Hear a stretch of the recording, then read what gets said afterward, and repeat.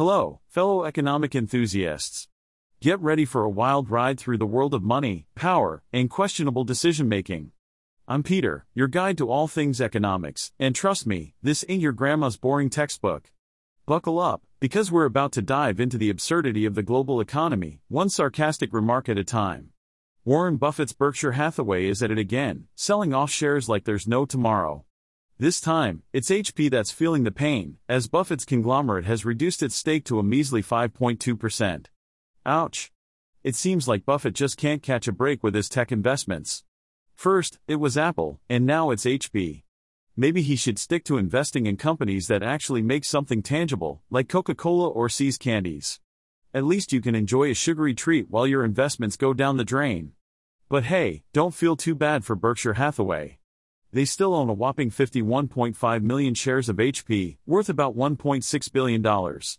I guess when you're a billionaire, losing a few million here and there is just pocket change. Meanwhile, the rest of us mortals are struggling to pay our bills.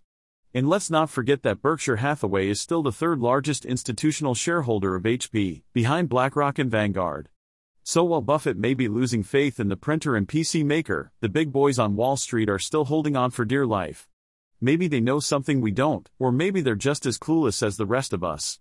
To be fair, HP did issue first quarter profit guidance that fell short of Wall Street estimates. But they're still optimistic about the full year earnings outlook, so maybe there's some hope for them yet. Or maybe they're just trying to save face and keep investors from jumping ship. It's no surprise that many Buffett watchers had already suspected that he would eventually dump his stake in HP. After all, he's a firm believer in closing out a position once he starts selling. He sees stock holdings as pieces of businesses, and once he's done with the business, he's done with the stock. No trimming or holding on for sentimental reasons. It's all business for Buffett. So, farewell HP.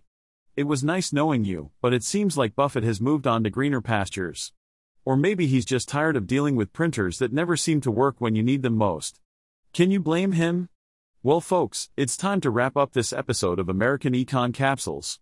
Remember, I'm just a fancy AI, so don't go giving any credit to those pesky humans for putting this masterpiece together. Now, go forth and ponder the mysteries of the economy, but don't forget to keep a healthy dose of skepticism handy.